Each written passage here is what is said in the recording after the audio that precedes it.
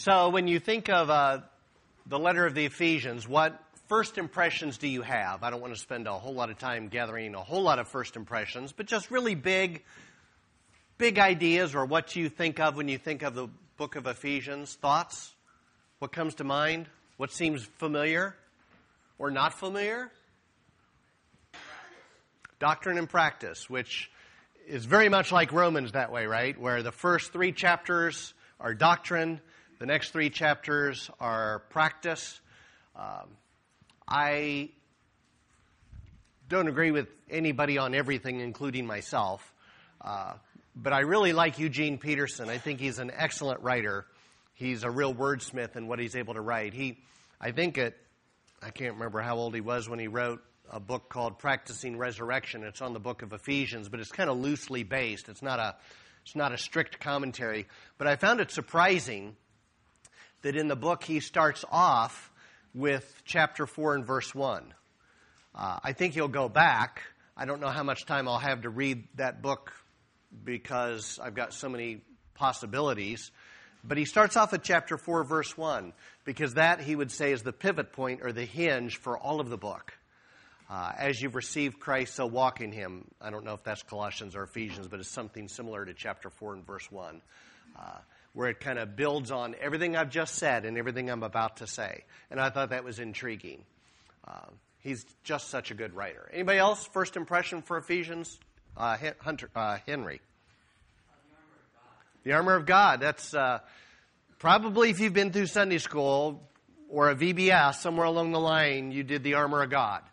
That's usually a pretty popular theme in Ephesians chapter 6. So here's the interesting thing for today, starting off with Ephesians, is to really start off in Ephesians well, you need to talk about Ephesus. So today, really, we're talking about Ephesus more than we're talking about Ephesians. So here's a map of the Mediterranean world. Jerusalem is way down here. That's where Jesus was crucified and resurrected. That's where Christianity started.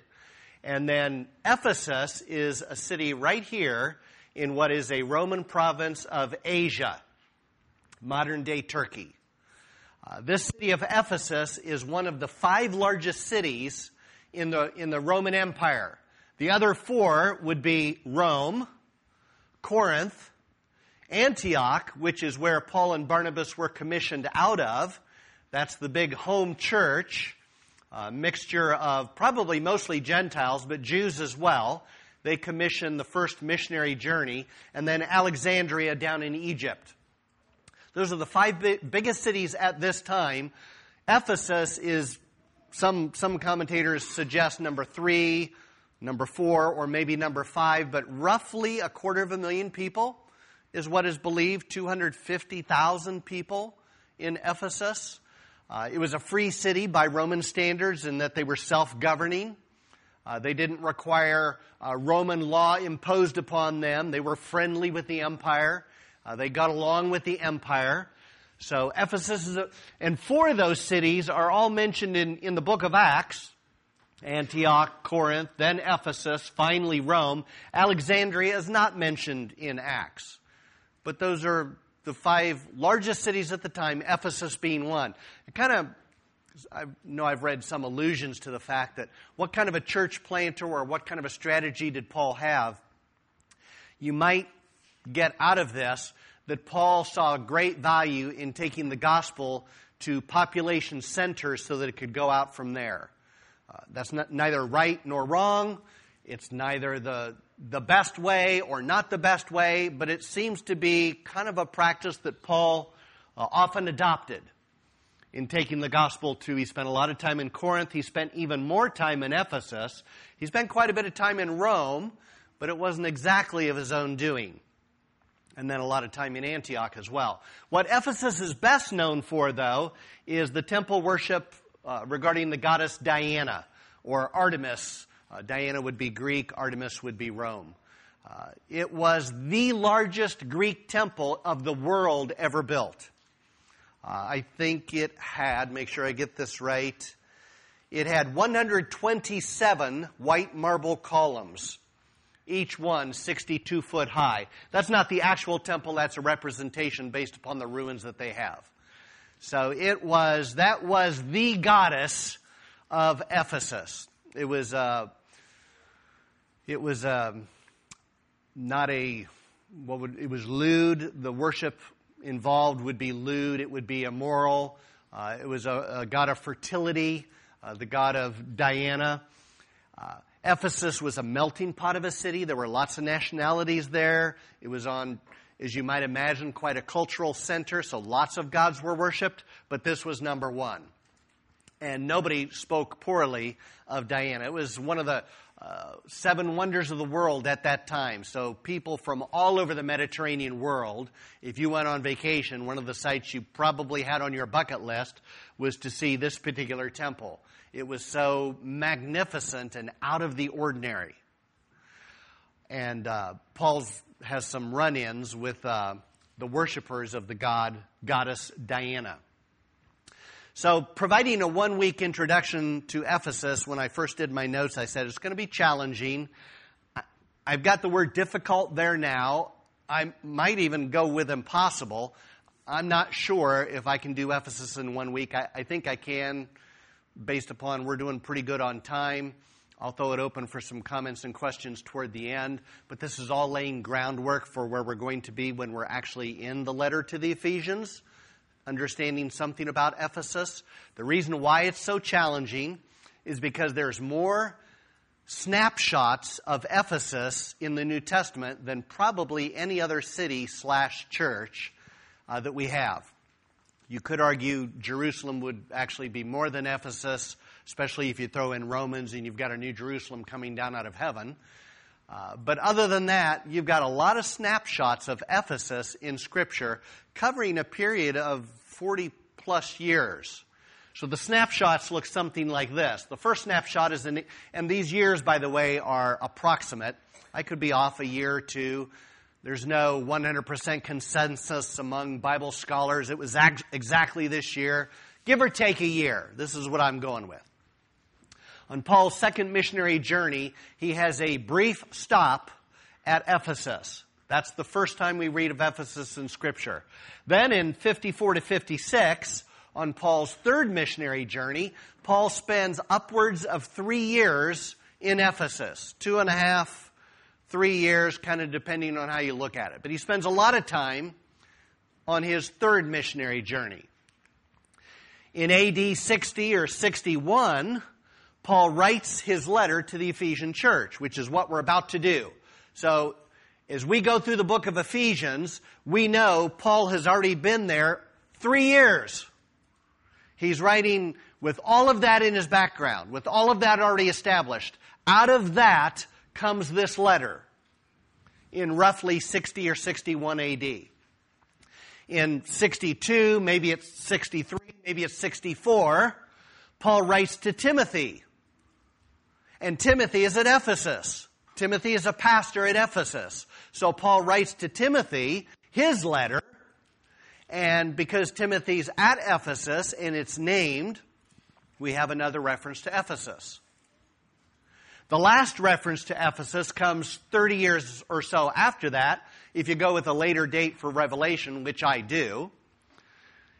If Revelation was written in 95 or 96, the Apostle John records Christ's message to 7 churches. 7 churches in Asia. The first of those churches is the church at Ephesus. And so you've got this timeline, these snapshots of what is happening at Ephesus. It's a great case study. Sometimes, in fact, probably mostly in Scripture, you have case studies of individuals. You can look at their life, how they started, how things progressed, and how they ended up. You kind of see somebody's life over a course of so many years. But in this case, it's the entire church at Ephesus. You get a glimpse what they're like now, and here, and here, and here. And all along the way, the progress or the lack thereof that is taking place in Ephesus. So let's start with 52. You're going to be in Acts chapter 18. If you're using a Pew Bible, you will find that on page 927. And this is probably a good time to both put in a plug for Sunday school as well as a disclaimer that I can't spend, I'm making quick references to the book of Acts, and I'm probably raising more questions than I'm answering, and I understand that. Downstairs in Sunday school hour, we spend a lot more time delving into the possibilities and the nuances and what that might actually look like. And to the extent that you understand that, you will be more benefited by the Passover, the quick overview that I'm doing this morning in parts of Acts.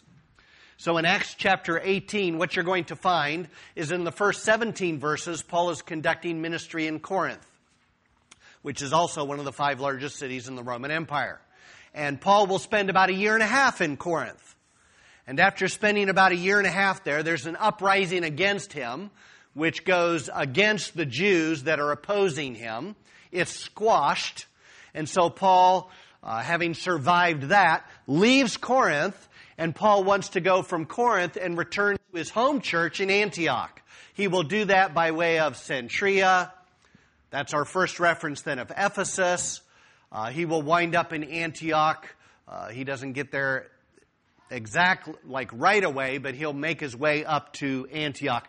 That's all that happens in Acts chapter 18. I want to pick up with reading, say, in verse 18. So this is after Paul leaves Corinth. It goes like this. Acts 18, verse 18. After this, Paul stayed many days longer and then took leave of the brothers and set sail for Syria. And with him, Priscilla and Aquila, who had joined him in Corinth. At Cenchrea, he had cut off his hair, for he was under a vow. And they came to Ephesus. And he left them, that would be Priscilla and Aquila, he left them in Ephesus. But he himself went into the synagogue and reasoned with the Jews. When they asked him to stay for a longer period, he declined. But on taking leave of them, he said, I will return to you if God wills. And he set sail from Ephesus. So the map looks something like this. Paul had started off this missionary journey from Antioch.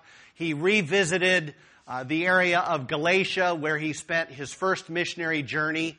And then he picked up Timothy in Lystra for the second journey. He travels up through what would be modern-day Turkey, crosses from Troas to Neapolis, plants a church at Philippi where he was imprisoned. You remember the Philippian jailer. He plants a church in Thessalonica. He plants a church in Berea. And then he makes his way down to Athens. Remember in Acts chapter 17, he's at Mars Hill and he's debating with the philosophers of the day. And I see that you have an altar to an unknown God, and let me tell you about that unknown God. That happened in Athens. After Athens, he goes to Corinth, where he spends a year and a half. When he leaves Corinth, the next little town down is Cenchrea, from which he sets sail, goes over to Ephesus, where he briefly reasons in the synagogue, but says, I can't stay. I'm going to leave Priscilla and Aquila with you. So they stay. And then Paul makes his way back all the way down. He's going to go eventually wind up back in Antioch. That's the second missionary journey. Now let's go to the third missionary journey. The third missionary journey takes place he spends 3 years in Ephesus, 54 to 56. We're going to read about this. I'm going to pick it up at chapter 18, verse 23. So in 22, he set sail from Ephesus. 21. He set sail from Ephesus. 22. When he'd landed at Caesarea, he went up and greeted the church, and then they went down to Antioch. After spending some time there in Antioch, he departed and went from one place to the next through the region of Galatia, Phrygia, strengthening all the disciples. That little clause, he departed and went, is his third missionary journey. It doesn't come with all the fanfare, the first two.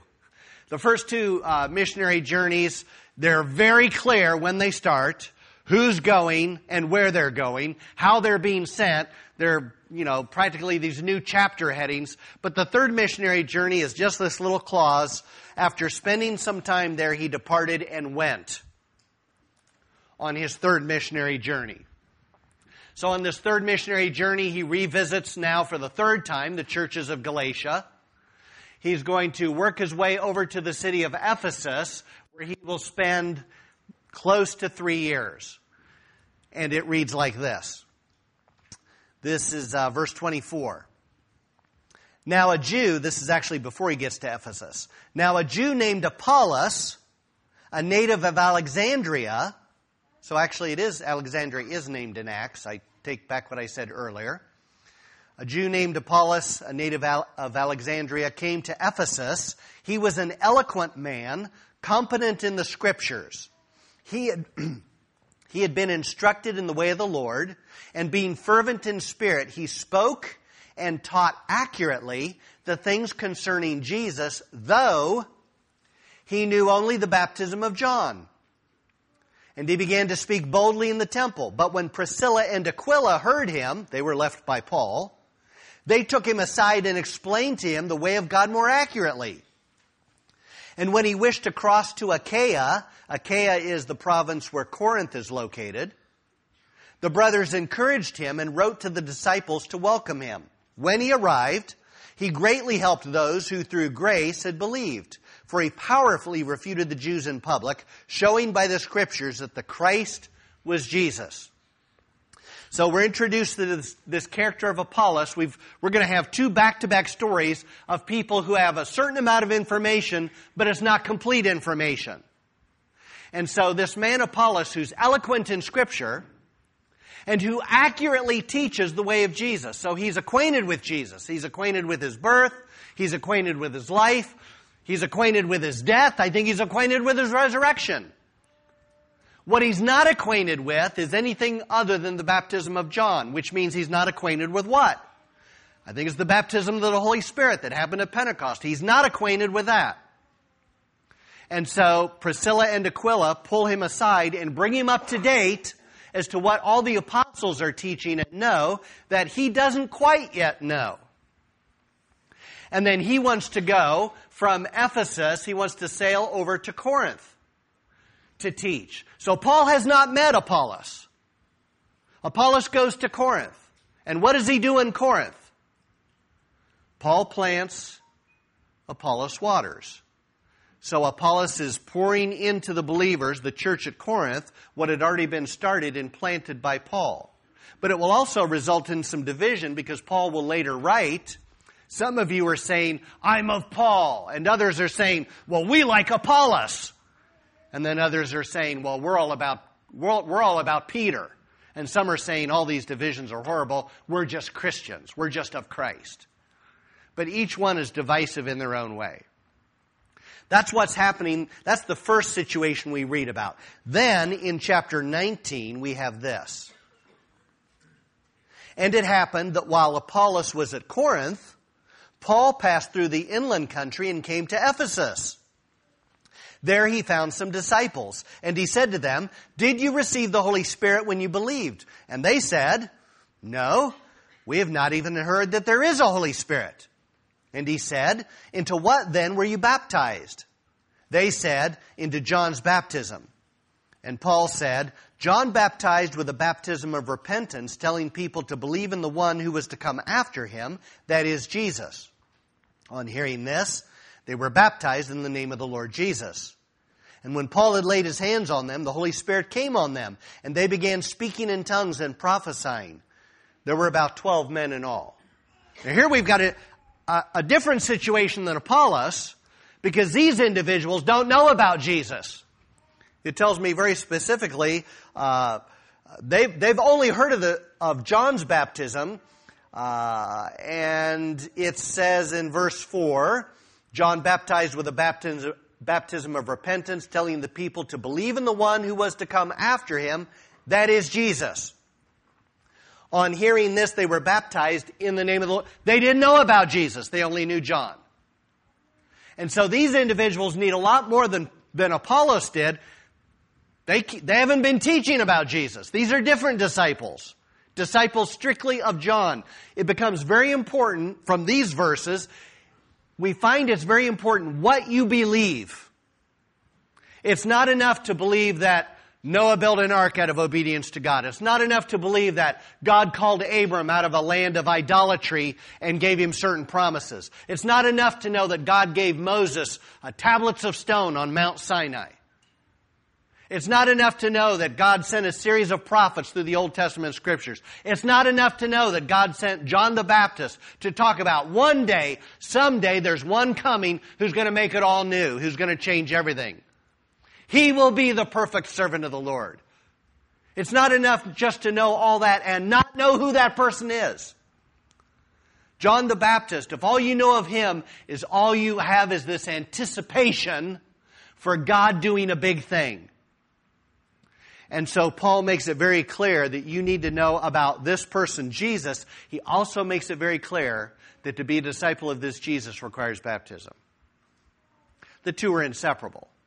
In the book of Acts, it's very clear. It would blow their minds to think that somebody would call themselves a Christian and not be baptized. So obviously I don't know where people are at, but if you've confessed Jesus as your Lord and your Savior and you not have been baptized, that ought to be a top priority. That's part of a work of obedience to what Christ has commanded. That's what takes place in this particular situation. Let's keep going. Verse 8, and he entered the synagogue and for 3 months spoke boldly, reasoning and persuading them about the kingdom of God. But when some became stubborn and continued in unbelief, speaking evil of the way before the congregation, he withdrew from them and took the disciples with him, reasoning daily in the hall of Tyrannus. This continued for 2 years, so that all the residents of Asia heard the word of the Lord, both Jews and Greeks. And God was doing extraordinary miracles. By the way, starting at verse 11, this sounds very familiar to where we've been in Acts downstairs in Sunday school. Very familiar to the miracles that the Lord was doing through the Apostle Peter. And then out of these miracles, which attract a lot of attention, out of those miracles, there's going to arise a sinful situation that requires swift and strict discipline, which will cause fear to fall on everybody and God to be glorified. In Peter's case, it was if some people were bringing their sick and their lame to Peter, that even his shadow might fall on them and they would be healed. It was crazy, and it was attracting a lot of attention. But then you've got on the heels of that, you've got this story where two individuals, Ananias and Sapphira, said they were doing what a lot of Christians were doing. We're going to sell a certain piece of property and we're going to donate all the proceeds to that property to the apostles for the distribution of the needy. But they didn't. They did sell the property. And they did donate some of the proceeds, but not all of the proceeds.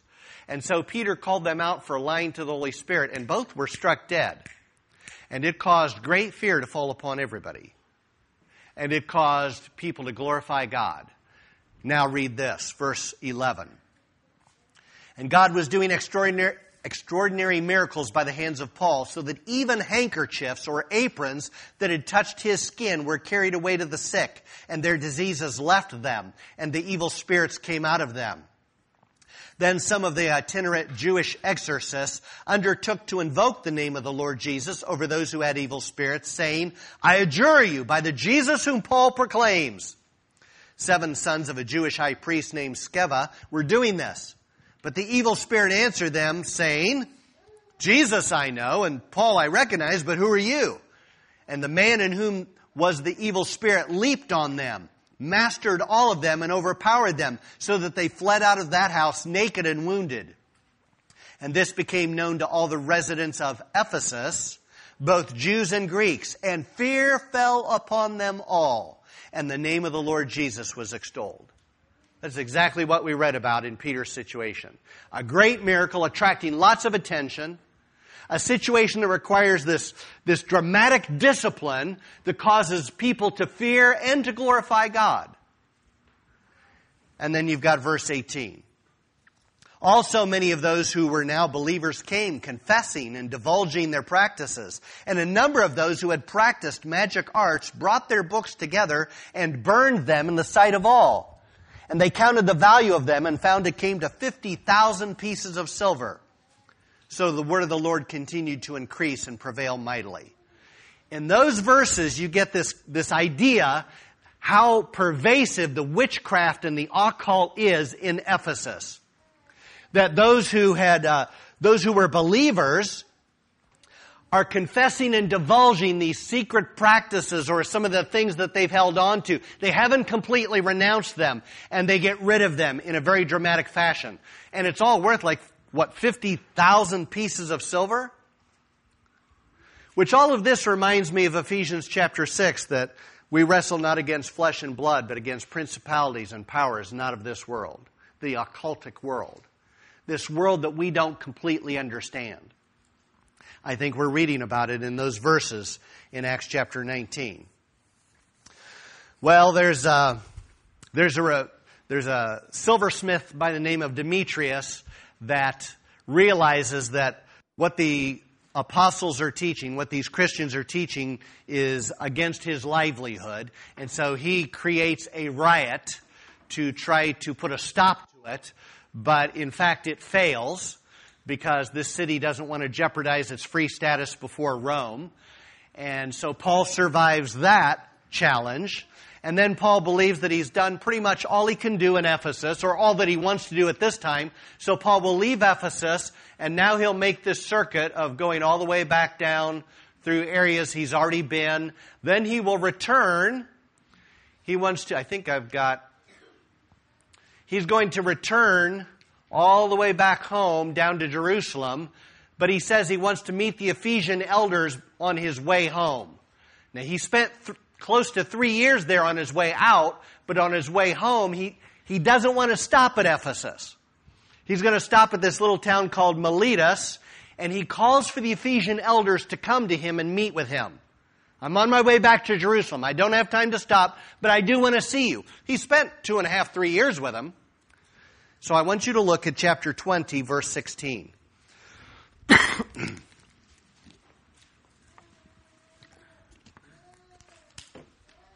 Chapter 20, verse 16.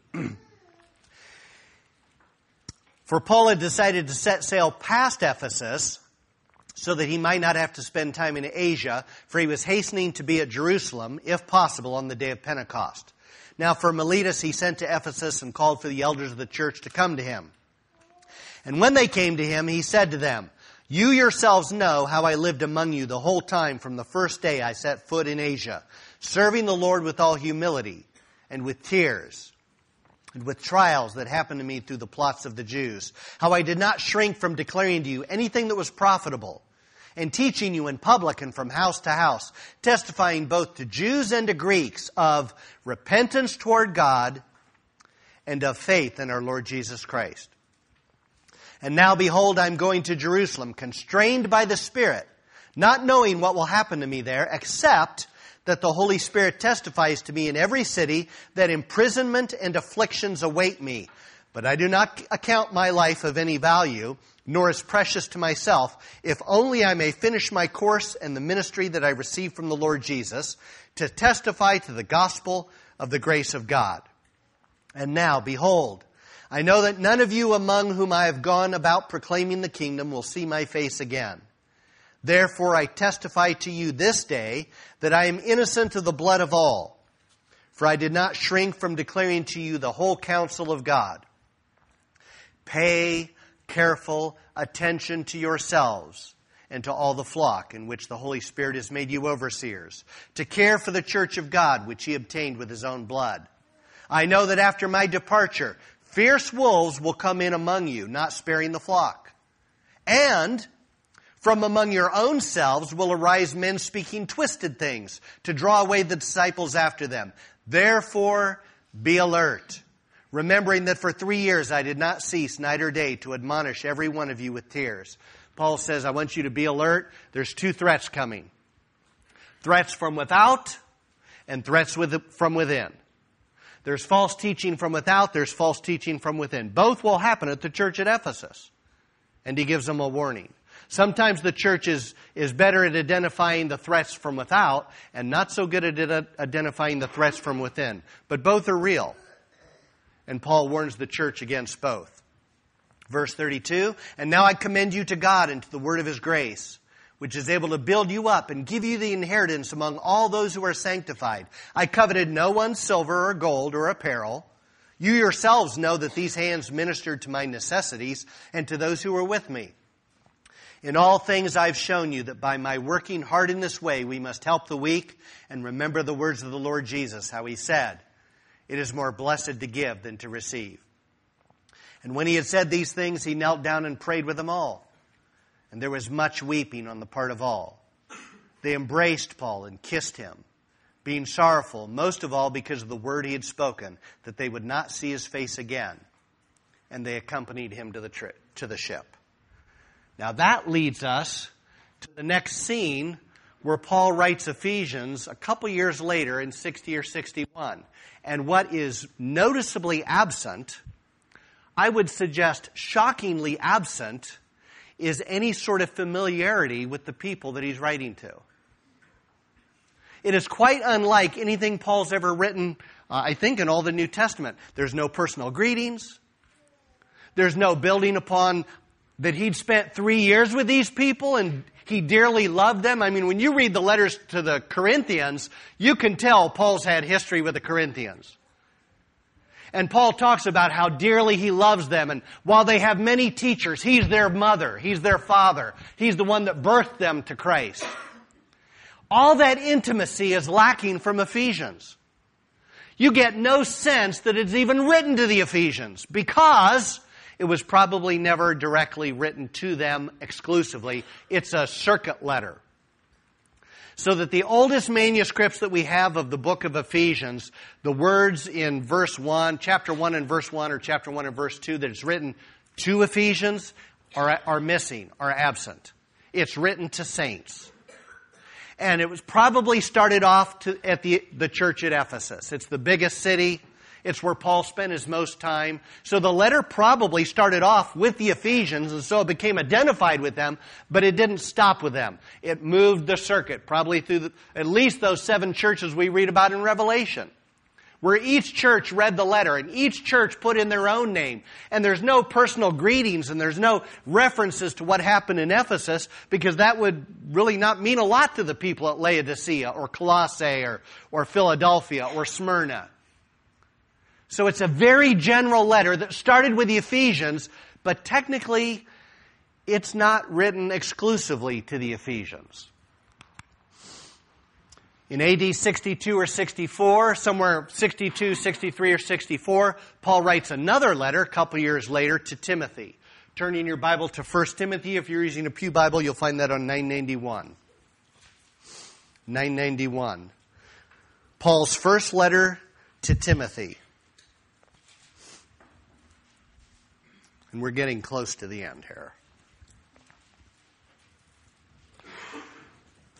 1 Timothy chapter 1. Paul, an apostle of Christ Jesus, by the command of God our Savior and of Christ Jesus our hope, to Timothy, my true child in the faith, grace, mercy, and peace from God the Father and Christ Jesus our Lord. As I urged you when I was going to Macedonia, remain at Ephesus, so that you may charge certain persons not to teach any different doctrine, nor devote themselves to myths, endless genealogies, which promote speculations, rather than the stewardship from God that is by faith. You know what? The Bible's got plenty of information. I don't need to pull in outside sources what people think might be true, when the Bible's already given me so much to think about. So he wants Timothy to stay in Ephesus to guard the church. Verse 5. The aim of our charge is love that issues from a pure heart and a good conscience and a sincere faith. Certain persons, by swerving from these, have wandered away into vain discussion, desiring to be teachers of the law, without understanding either what they are saying or the things about which they make confident assertions. So it's a guard against false teaching, and the goal is love, to promote love. It's not just what not to do, it's where you want to land. Now fast forward 30 years. Go to Revelation, the last book of the Bible. In this case, we'll be in Revelation chapter 2, And we're going to look at John's recording of Christ's message to the 7 churches, starting with the church at Ephesus. Revelation chapter 2. And verse 1. Revelation 2, verse 1. To the angel of the church in Ephesus write, the words of him who holds the 7 stars in his right hand, who walks among the 7 golden lampstands. I know your works, your toil, your patient endurance, and how you cannot bear with those who are evil, but have tested those who call themselves apostles and are not, and have found them to be false. I know you are enduring patiently and bearing up for my name's sake, and you have not grown weary, but I have this against you, that you've abandoned the love you had at the first. Remember therefore from where you've fallen, repent and do the works you did at first. If not, I will come to you and remove your lampstand from its place unless you repent. Yet this you have, you hate the works of the Nicolaitans, which I also hate. He who has an ear, let him hear what the Spirit says to the churches. To the one who conquers, I will grant to eat of the tree of life, which is in the paradise of God. You learn 2 things from this last snapshot of the church at Ephesus. Paul warned the leaders, the elders, guard the church against false teaching.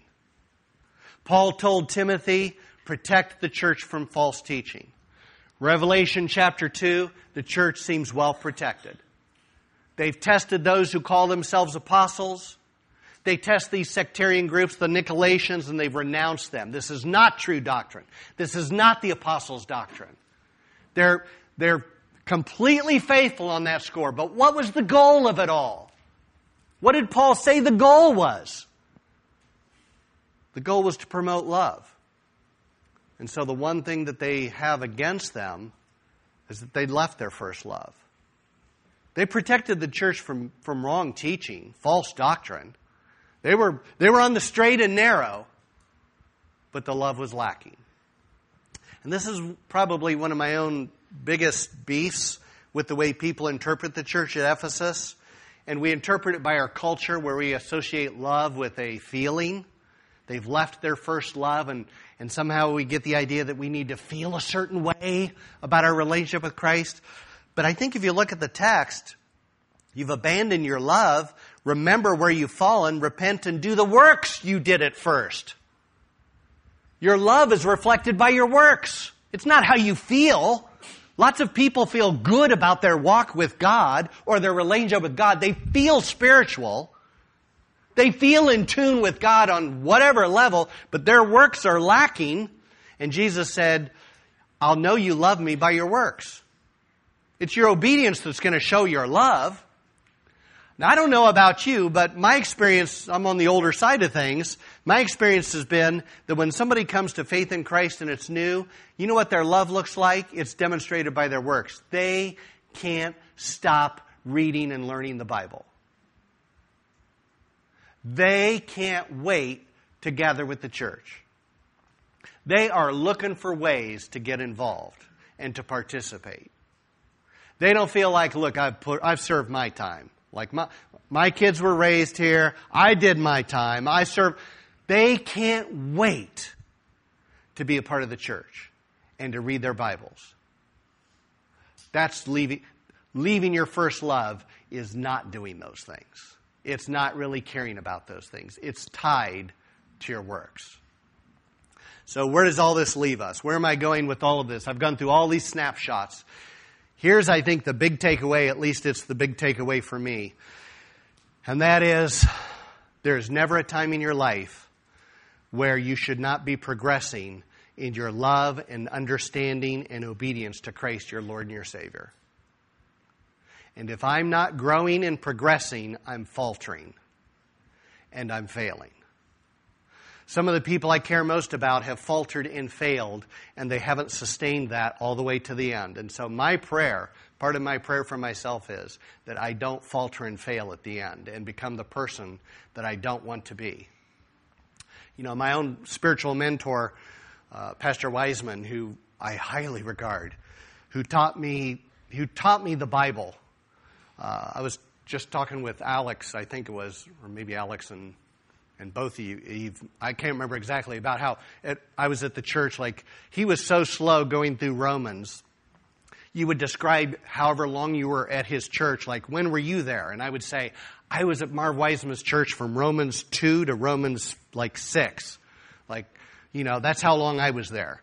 That's how, you would describe that experience. He taught God's Word verse by verse, book by book, Sunday school, Sunday morning, Sunday night. Our church is so much modeled after Marv Wiseman's church. You can't imagine it. But Marv Wiseman is not the pastor he used to be, which grieves my heart. And every once in a while, I'll check into his website. He stopped teaching verse by verse. He stopped teaching book by book. He teaches topic by topic. He teaches the church's positions on how to view Scripture. I think there's a world of difference between teaching your positions, how you think you understand Scripture, and just teaching the Bible and letting Scripture come to you. So I pray to God that I don't become that person. If I can't teach God's Word verse by verse and book by book, I think it's time to pack it in because somebody else needs to take my place. My mom died this week. She died on Wednesday. I was not reconciled to my mom at the end. That grieves me. I have many warm memories with my mom. From childhood. She has always loved me fiercely. I've never doubted that. She's never stopped loving me fiercely. But she chose to walk in a path that was unreconciled with my family. That grieves me. It partly angers me that so much of our family has diminished because of a choice that didn't need to be made. And she was not interested in olive branches. And that grieves me. So my prayer is that I would stay on track until the end and grow and not falter. And it's only by the grace of God that'll ever happen. Because if I think I can't happen to me, it invariably will. My prayer for all of you would be the same. I hate to say it, but Larry's a little bit older than I am. So my prayer for Larry is that he doesn't falter because I'm following Larry. I go to Sunday school, not just so that I don't have to teach. I'm going to learn from Larry. But my prayer for Larry is that he doesn't falter because it can happen to any of us. And we're fools if we think it can't. What are your comments and questions? Yes, Theron.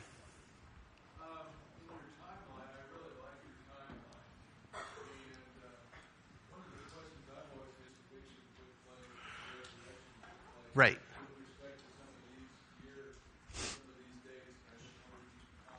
Well, my brief comment would be I'm quite convinced Jesus wasn't crucified at 33 AD because he wasn't born at 0. Jesus was probably born about 4 BC. And so he probably died about AD 30. Whoever came up with the big master timeline way back in the day meant well and contributed a lot of good things, but the chart's off a little bit. So I think Jesus probably was born at the latest about 4 BC, which means he was crucified AD 29 or 30. But it's, you're right. We're only talking a margin of a few years. It's not a huge deal breaker one way or the other, but the timeline is off a little bit. Yeah. Somebody else? And my timeline is probably off too. I spend way too much. I'm an OCD person, which I'm sure is a shock to Sarah in the back there. But, I spend way too much time trying to nail down these dates. I spend way too much time trying to figure out these dates. But I want to teach as accurately as I can. But at the end of the day, I'm like, they probably don't care that I may be off a year or two. But if I can nail it down, I'm going to try. And so I did. That's what I came up with. So that's Ephesus. Now we're going to build on that when we start Ephesians next week, which starts with quite the bang. Anybody else? Thought or comment? Maxine? I just wanted to make a comment that I do pray for you during the week. I appreciate that. There's no one of us that doesn't need prayer. The beauty of the church, one of the things that's amazing, I told you, Paul, the absence of personal greetings and things in this letter, which is kind of unusual, because Paul names a lot of people in a lot of letters. A lot of, like this co-worker, this co-laborer, I left this person here.